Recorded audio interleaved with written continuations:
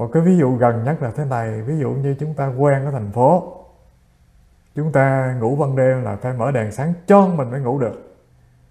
Thế rồi một lý do gì đó, một hôm mà không có điện, tối mù mù, mình ngủ không được, phải đốt cái đèn lên cho tôi mới ngủ được. Đó là trường hợp thứ nhất. Cái thói quen của mình nó chưa phải là ghê gớm nghe, nó chỉ mới tập tành chừng vài chục năm thôi mà đã như vậy. Thế là cái thói quen của ta là ta đồng nhất ta và cái khổ. Các vị biết là tập tành bao nhiêu năm không? Hằng sa kiếp. Hằng sa kiếp. Đời này, đời trước nữa, không biết bao nhiêu đời kiếp ta đã đồng nhất ta vào nỗi khổ rồi. Do vậy cho nên thưa các vị, ta dễ xúc cảm khi thấy người khác khổ. Thiên hạ mà khóc bù lu bù lo thì ai cũng xúc động cả. Thế nhưng mà thiên hạ cười vui thì dường như mời gọi sự ganh tị của người ta, chứ người ta không có cảm thấy chia sẻ niềm vui nhiều đâu nghe. Các vị có thấy ai ganh tị về nỗi khổ người khác không? Không. Một là người ta có thể chia sẻ nỗi khổ, an ủi người khổ đau, thế nhưng mà người ta thấy là hết 99,9% thiên hạ có niềm vui thì người khác đều ganh tị cả. Dễ hiểu hơn nữa là thế này. Thưa các vị, mình làm ác thiên hạ tán đồng, thế nhưng các vị làm thiện thì coi chừng nhiều người ganh tị nghe. Nó là như vậy. Thế cho nên thưa đại chúng rằng là bước đầu tiên đó là ta đã quen với cái tâm thức là chất chứa nỗi khổ, coi nỗi khổ là mình. Do vậy cho nên cái năng lực quan sát của mình, nếu chỉ sinh khởi rồi lại tắt đi, như ngọn đèn mới vừa đốt lại tắt, thì thưa các vị, bóng tối vẫn hoàn toàn bóng tối. Cho nên yếu tố tuệ tri về nỗi khổ nó đòi hỏi cái chi? Thưa đại chúng rằng cái niềm đam mê, cái từ trong kinh văn gọi là phải có nhiệt tâm, và cái nhiệt tâm không thì không đủ, mà mình phải rất là chi? Cẩn trọng, tỉnh giác, luôn nhớ, luôn đề phòng. Tỉnh giác có nghĩa là đề phòng nghe. Hai điều, một là niềm thiết tha của mình đối với con đường tu tập, hai là luôn đề phòng cái tập khí của mình nó lôi cổ mình về con đường cũ. Nếu các vị chỉ có nhiệt tình thôi mà các vị không đề phòng thì sớm hay muộn chi các vị cũng rớt trở lại trong cái vòng lẫn quẩn, là vẫn thấy nỗi khổ, niềm vui, ưu tư, phiền muộn, lo lắng, bất an là mình, và luôn đồng nhất với nó để có việc làm thôi. Mình không thể chịu đựng được cái trạng thái tâm mà trống rỗng, không có việc làm.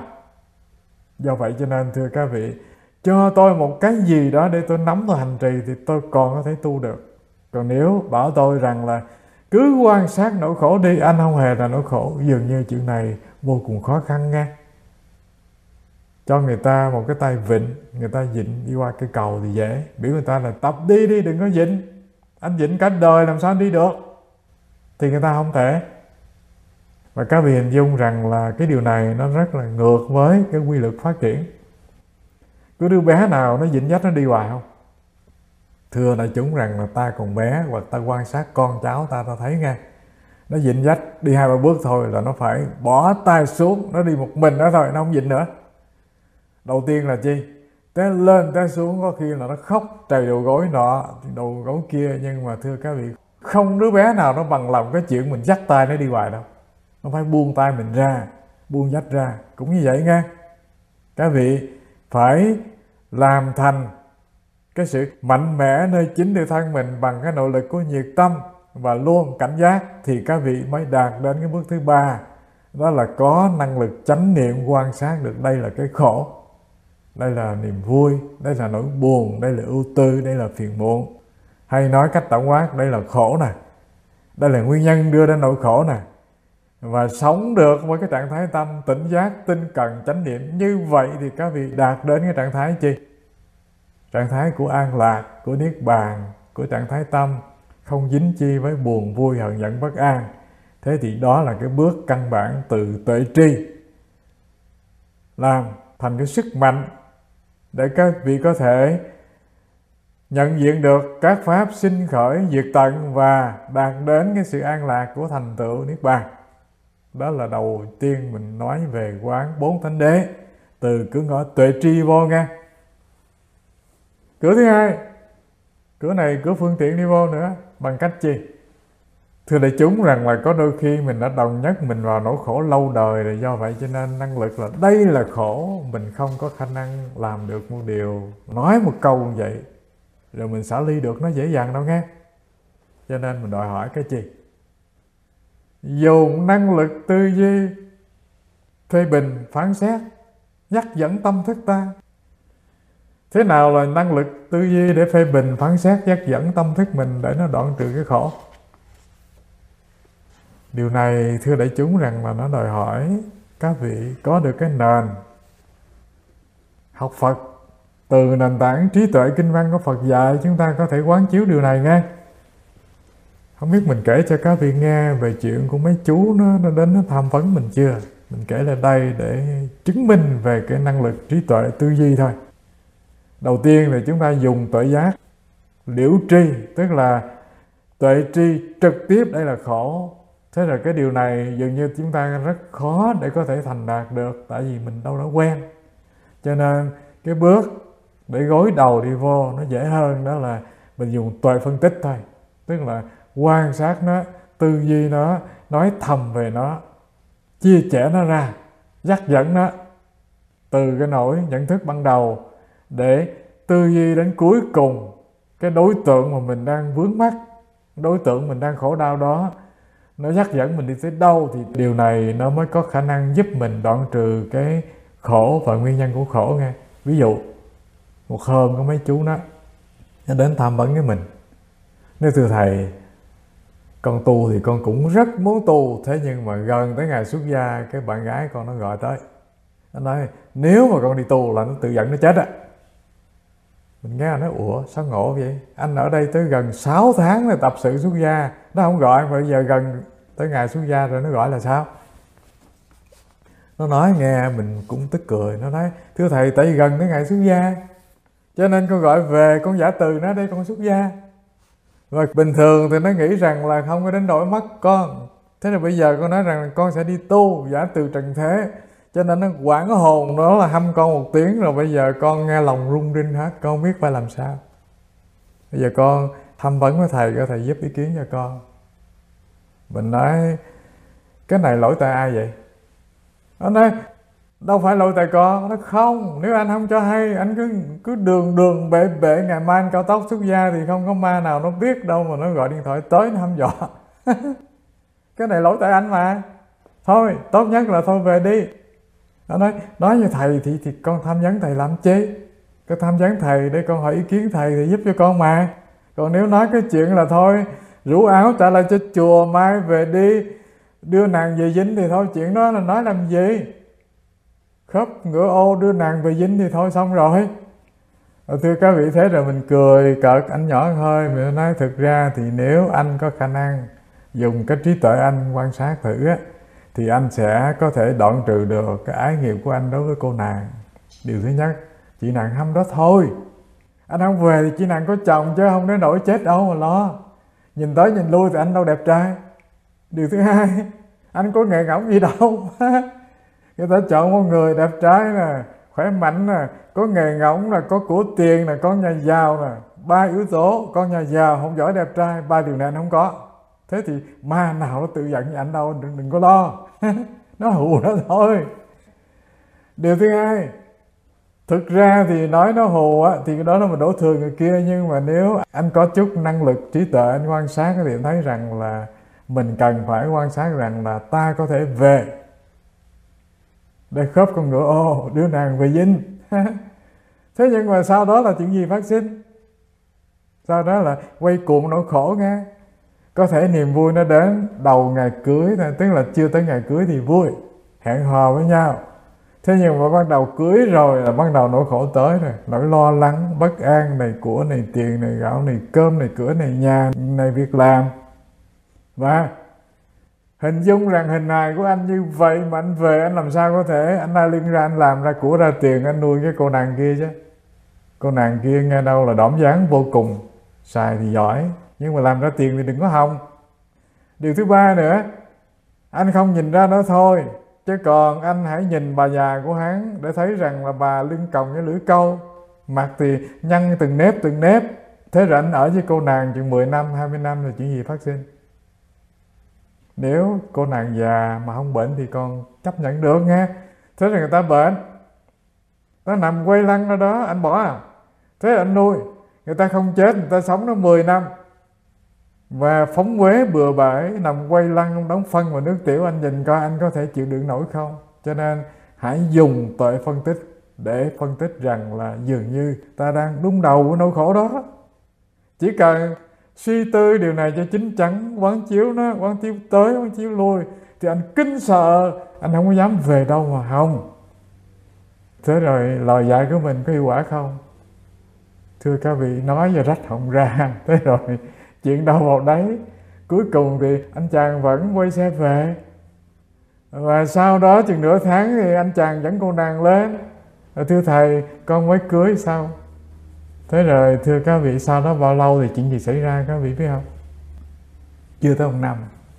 Chưa tới 1 năm.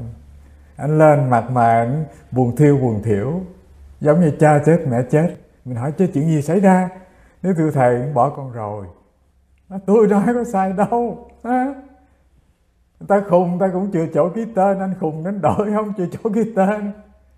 Tôi đã nhìn trước cái tướng của anh rồi, ốm yếu, nó đến đây nó thấy anh là đứng đi điệu đàn, nó tưởng rằng là ngon lành. Nhưng mà đời sống đâu phải là cái chuyện đứng đi điệu đàn như vậy.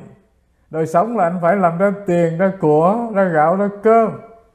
Anh phải ăn diện sang, ăn sang mặc đẹp. Anh phải đủ sức cung cấp của tiền cho người ta, đời sống cho người ta, hạnh phúc cho người ta, nuông chiều người ta, chứ đơn giản đâu. Anh chỉ đi tới đi lui, làm điệu làm dáng đó rồi sống à. Đâu có chuyện đi thiền hành từng bước vậy đó rồi nó sống được với anh đâu mà ham. Thưa các vị, mình nói như thánh mà nó không nghe.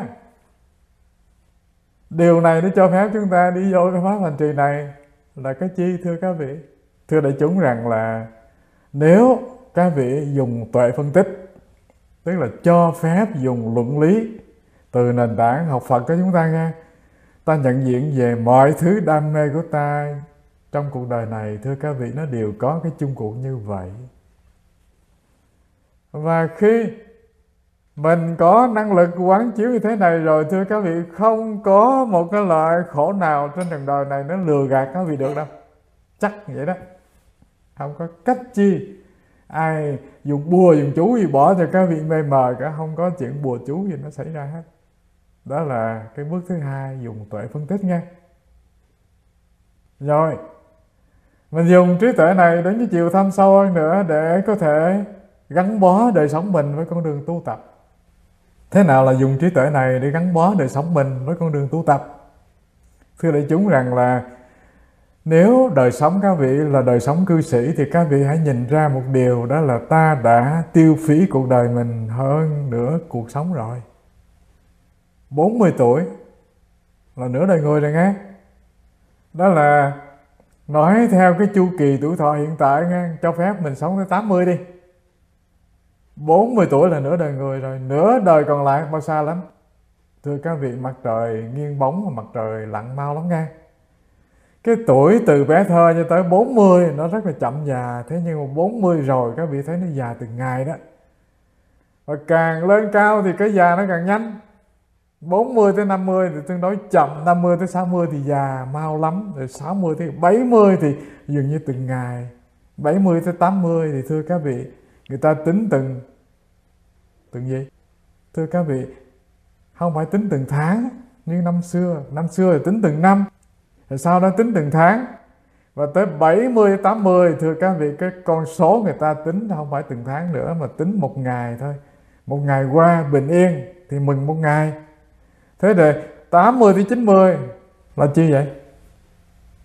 Quà tặng từ cuộc sống các vị rồi đó, bonus đó. Sống được ngày mừng ngày thôi, không chắc gì đâu.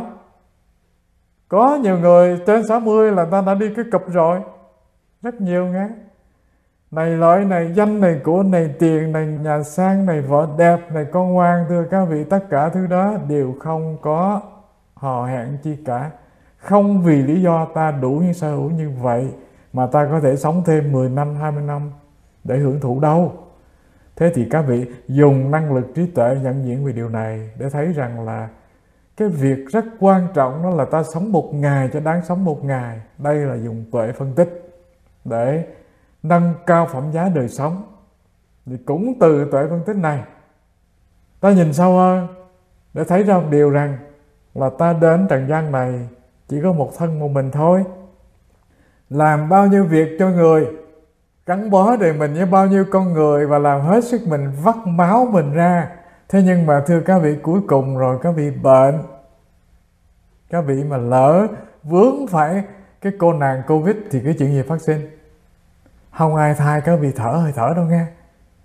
Ngột ngạt nè, lên cơn sốt nè, và hơi thở đứt nối nè. Thưa các vị, cái máy thở thì chưa chắc nó giúp được ta. Huống nữa là này vợ ta, này chồng ta, này con ta, này bố ta, này mẹ ta đứng chung quanh đó mà trợn mắt ngó thôi, chứ làm gì giúp ai được đâu. Thế thì các vị dùng cái tuệ phân tích này, các vị thấy rằng là ta phải sống đời sống của chính ta. Tuệ phân tích thứ ba đi vô chiều sâu nữa, các vị nhìn ra một điều rằng là ta đã từng mượn thân rồi trả, đã từng đến cuộc đời này lay quay rồi trả hình hài về cho các bụi, làm khổ mình, làm khổ người. Người chết ta khóc, và ta chết người khóc. Thưa các vị, nước mắt nó bằng với đại dương rồi. Thế cho nên nếu có được cái năng lực nhận biết như thế này rồi, mình thấy rằng là không nhất thiết phải làm lại cái cuộc lữ hành nữa nghe. Đâu có cần thiết phải sinh ra sinh về nữa làm gì cho mệt. Đời này thôi đủ rồi, mệt quá rồi, chán tới nơi rồi. Ngang đây quyết lòng đoạn đứt con đường tử sinh. Và khi các vị đã khởi được cái tâm lành như vậy, phát đại nguyện đoạn đứt đường tử sinh, thế thì thưa đại chúng rằng là cái tâm Bồ Đề nó rừng rực lửa bên trong, thì các vị sẽ có thể hành trì được, an trú được trong pháp thực tập, làm người quan sát mọi buồn giận ghét thương ưu tư phiền muộn, những cái sinh diệt đến đi, phù hư rất ư là dễ dàng. Không cần mời gọi gì, nhưng mà nhiệt tình đã có, nhiệt tâm đã lớn, cái năng lực tỉnh giác nó giàu và mạnh. Thế thì các vị sống với năng lực chánh niệm hiện tiền liên tục thế này thì gọi rằng chi? Sống có thể niết bàn hiện tiền, đoạn đứt được sinh tử luân hồi, đoạn đứt được phiền não khổ đau, rất ư là đơn giản. Đó là con đường thứ hai, dùng trí tuệ phân tích để có thể nuôi dưỡng mình từ cái bước cạn nhất là phân tích để đoạn nguyên nhân của khổ do mình tự tạo, rồi làm thăng qua đời sống chính mình, làm cho năng lực trí tuệ phát triển, làm cho tâm Bồ Đề vững vàng, làm cho cái năng lực tu của mình đó vô cùng giàu có, vô cùng vững mạnh. Và thưa các vị, với điều kiện như thế này, với một người có năng lực tu tập, học hỏi chánh pháp, hoặc người đã trải nghiệm đời sống, thì họ có quyền đi vào quán chiếu 4 thánh đế này để có thể thành đạt được sự nghiệp an lạc. Đó là chúng ta đi vào cái tầng quán pháp trong pháp.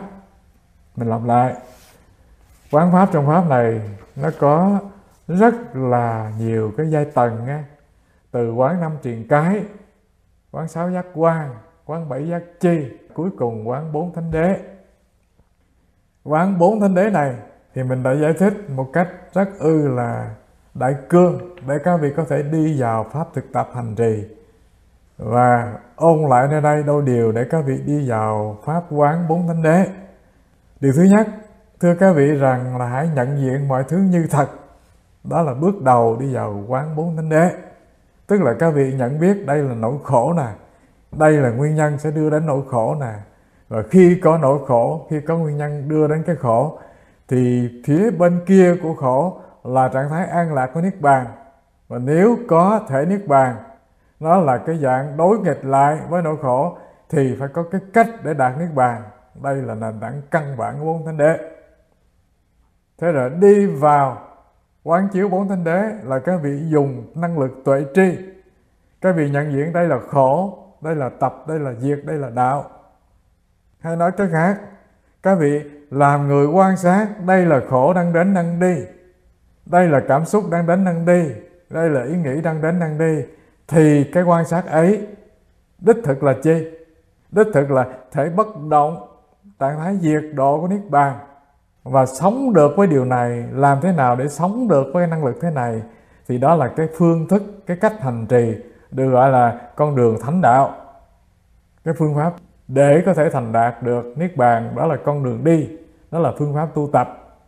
Đây là dùng năng lực tuệ tri trực tiếp của con đường thiền quán đi vô quán bốn thánh đế là như vậy.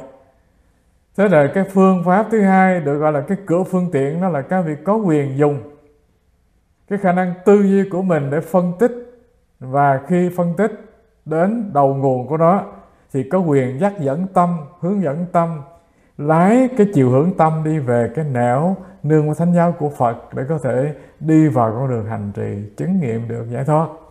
Đây là hai cấp độ chúng ta quán bốn thánh đế. Mình giải thích một cách tổng quát để cống hiến cho đại chúng về phương pháp hành trì này.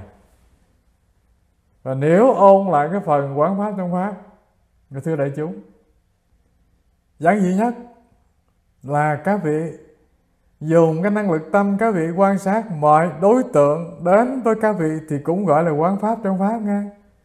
Mọi pháp đó là đối tượng bị nhận biết từ ngoại cảnh, cho tới đối tượng đó là những xúc cảm, cho tới đối tượng đó là những ý nghĩ thì thầm. Thưa các vị, đều có khả năng làm thành đối tượng để các vị nhận biết đó. Khi các vị an trú ngay cái năng lực tâm đang quan sát thì cái từ dùng trong kinh văn gọi là cái khả năng tuệ tri của các vị. Từ tuệ tri này làm cho nó giàu có, làm cho nó đầy, làm cho nó dày, làm cho nó liên tục. Thì thưa các vị rằng là từ tuệ tri đạt đến liễu tri và đạt đến quả vị, đó là vô lậu đạo, đạt đến niết bàn. Đó là cái con đường ngắn nhất mà chúng ta có thể ứng dụng những lời dạy tinh yếu từ trong kinh văn để ta hành trì và chứng nghiệm được sự an lạc ngay hiện đời. Đó là mình tóm tắt về cái bài học quán pháp trong pháp, rất dễ hiểu và có thể ứng dụng để hành trì. Và cái đoạn cuối kế tiếp nơi đây, sau khi được thiền chứng hướng tâm đến lậu tận, vị tỳ kheo khi ấy nhận chịu mọi thử thách, từ bỏ tham sân si, đáng lễ bái cúng dường. Thưa đại chúng, là cái đoạn này kinh văn tổng kết, đó là sau khi thiền chứng được các tầng thiền định như vậy, tức là chứng được 4 tầng thiền, chưa phải là xong việc nhé.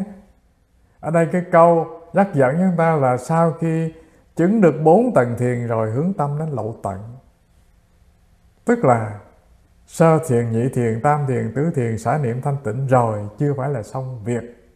Còn phải bước thêm bước nữa để đoạn trừ lậu hoặc, tức là gạn lọc sạch hết trần cấuในtâm thức.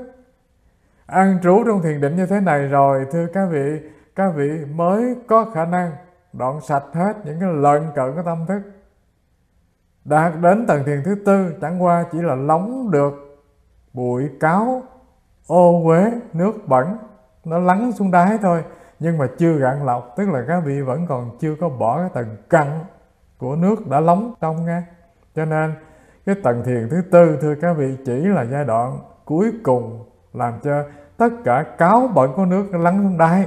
Thế nhưng mà các vị cần phải gạn lọc sạch cái cáo bẩn như đáy nước ra nữa, tức là bỏ hết những cái lậu hoặc, cái hạt giống chủng tử sinh tử nơi tâm thức các vị. Lúc bấy giờ mới có thể viên mãn được trạng thái vô lậu, chứng nghiệm được quả A-la-hán. Tất nhiên là trong cái văn bản Kinh Đại Thừa thì ta giải thích thế này. Cuối cùng ở cái giai đoạn này nó có hai ngã. Một cái ngã thứ nhất đó là an trú trong quả vô lậu đạo của bậc thánh A-la-hán. Đoạn diệt sạch cấu uế rồi, các ngài thường thường có một khuynh hướng chung, đó là đạt niết bàn, là an trú niết bàn thôi, là không còn tái sinh nữa. Thế nhưng mà thưa các vị, chỉ chứng được cái trạng thái tịch diệt niết bàn, nhưng mà chưa chứng được pháp thân nghe. Pháp thân chứng rồi mới đồng đẳng là 10 phương chư Như Lai. Đằng này các ngài chỉ có thể chứng được cái trạng thái niết bàn của Thinh Văn Thừa thôi. Tức là cái thành phần của các vị A-la-hán đó chỉ chứng được thánh trí cá nhân thôi, chứ còn chưa đạt đến trạng thái niết bàn, đại tịch diệt niết bàn của chư Phật. Do vậy cho nên con đường thứ hai mở ra đó là giai đoạn này, nếu khởi phát Bồ Tát tâm, đi vào con đường tu tập theo giáo pháp Đại Thừa, hành lục độ Ba La Mật hoặc là thập độ Ba La Mật rồi, thưa các vị, lúc bấy giờ mới viên chứng được quả chánh giác. thành tựu đại niết bàn tịch diệt, còn không thì ta chỉ chứng được niết bàn của quả vị A-la-hán mà thôi. Tất nhiên cái điều này nó đòi hỏi chúng ta đi sâu vô giáo lý, học thêm về văn học Đại Thừa. Mình nghĩ rằng cái điều này chưa cần thiết lắm, tại đa phần chúng ta mong mỏi chứng đến A-la-hán là cái chuyện đã khó khăn lắm rồi nghe. Tứ thiền chưa chắc gì mình mon men vô được. Chứng tứ sắc thì nó dễ, mà tứ thiền thì nó khó. Chỉ cần mua bộ bài tứ sắc bỏ ra thì chứng được. Còn tứ thiền thì nó không đơn giản chút nào. Do vậy cho nên thưa các vị, cái niềm mơ ước chúng ta là có được an lạc, làm chủ được những buồn vui của mình, có thể sống vô cuộc đời này, không có bị người ta nhận chìm đời sống mình trong buồn, trong giận, trong ghét, trong thương. Người ta mạ lị mình, hoặc người ta làm tổn thương mình, mà mình không buồn, không khóc là đã giỏi lắm rồi nghe. Hoặc là chia tay người thân ta mỉm cười, thấy dường như là chuyện này nó phải xảy ra thì đã là giỏi rồi nghe. Chứ còn chưa nói đến chuyện chứng cái tầng chi cả. Do vậy cho nên mình nghĩ không cần thiết phải đi vô những cái tầng này là như vậy.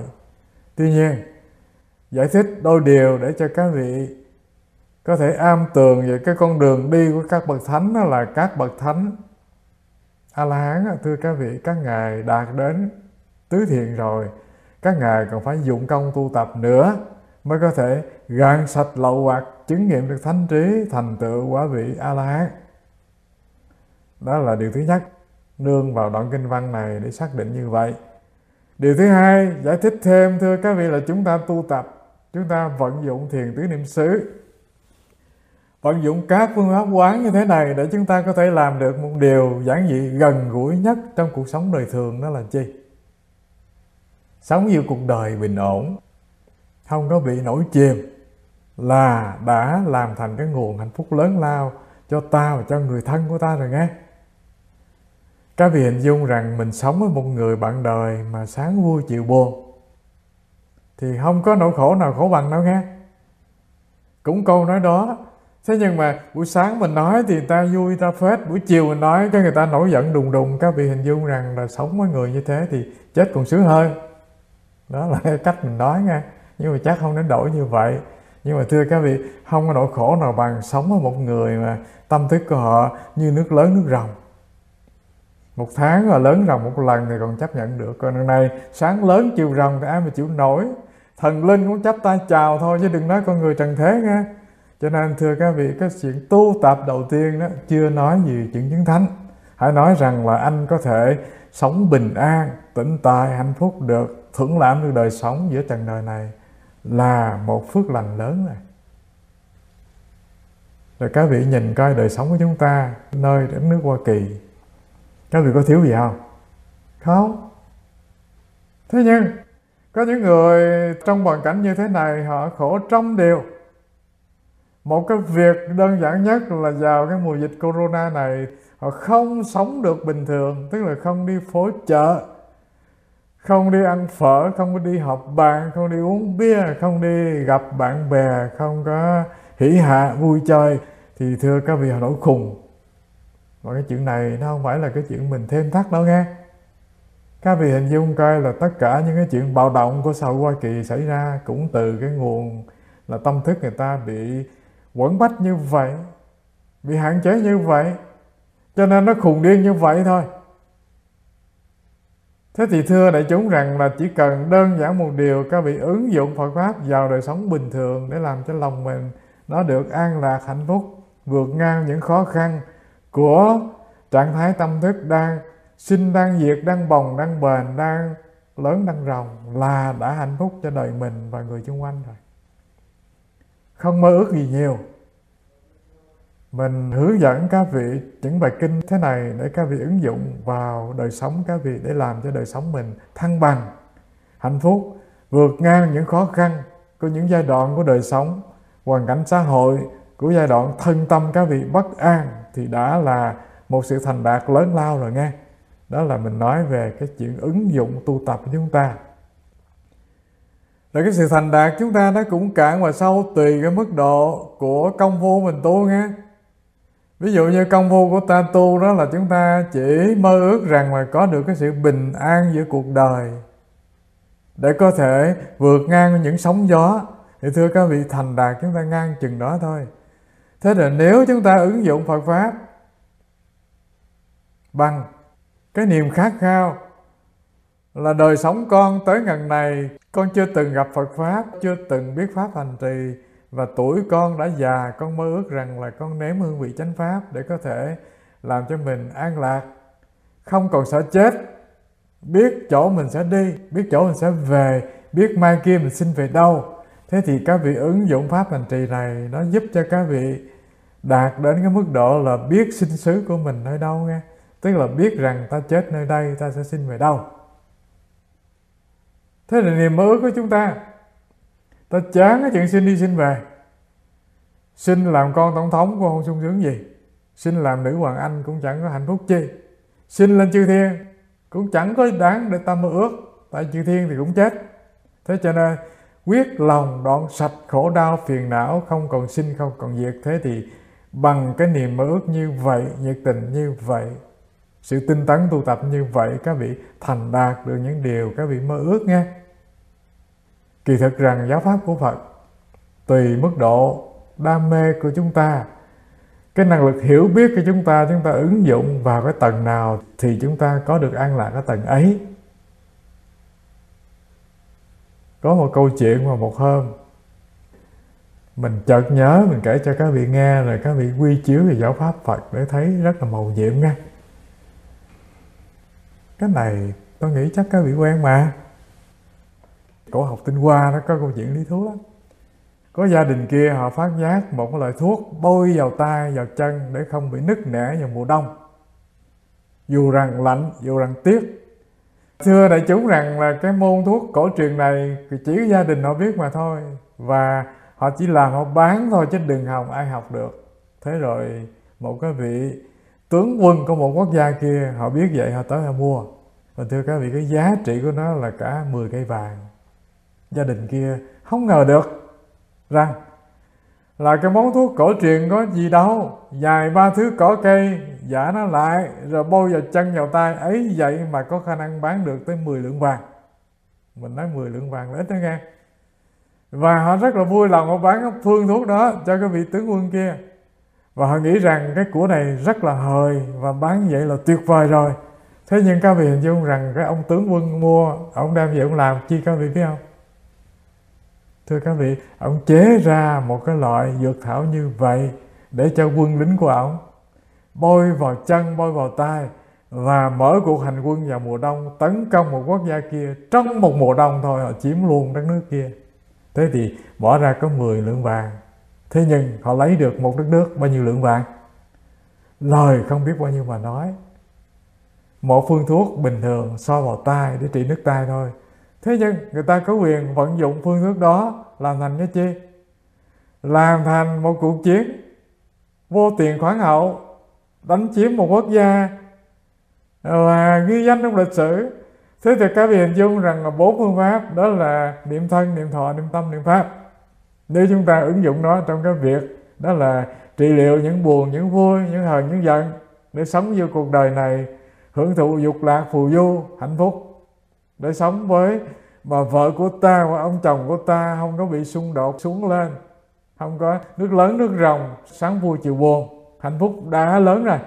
Thì thưa các vị, dường như mình chỉ ứng dụng được cái phương thuốc đó trong cái việc là so bằng tay bằng chân để cho nó đừng nứt tay nứt chân vào mùa đông thôi, chẳng làm gì hơn được cả. Trong khi phương thuốc đó có khả năng làm chi? Có khả năng là chiếm một quốc gia, làm thành một tài sản lớn và lưu danh thiên cổ. Cũng như vậy, pháp hành tứ niệm xứ của Phật không phải là một pháp hành tặng cho chúng ta có chút an lạc hạnh phúc giữa cuộc đời đâu nghe, mà đó là pháp hành để các vị Thánh A-la-hán chứng vào Niết Bàn.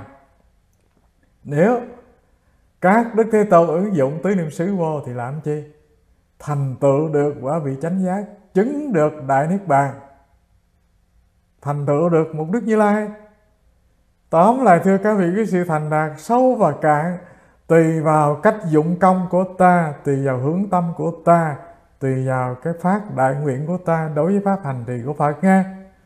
Cũng một phương pháp ấy, thế nhưng mà chúng ta chỉ làm được một việc, đó là thực tập để cười cười với thiên hạ cho vui thôi, thì ngang gì đó hết. Thế là phương pháp đó, nếu các vị ứng dụng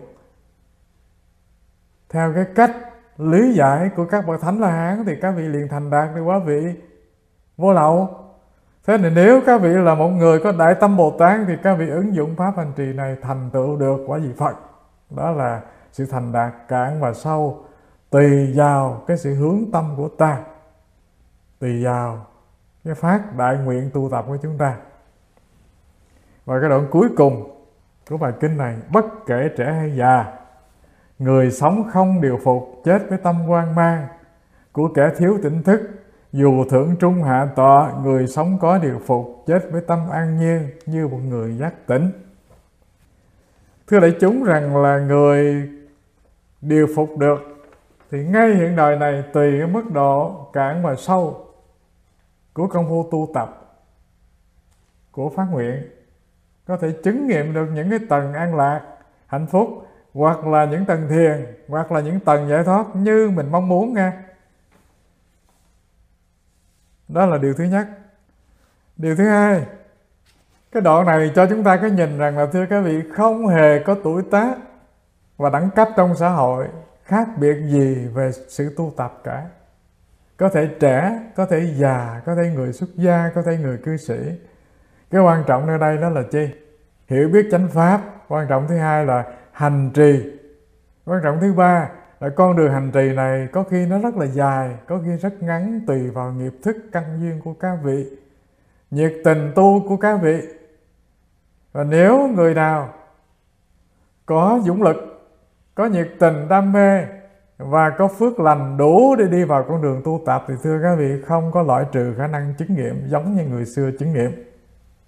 Không hề có đẳng cấp gì nơi đây, có phân biệt giới tính gì nơi đây.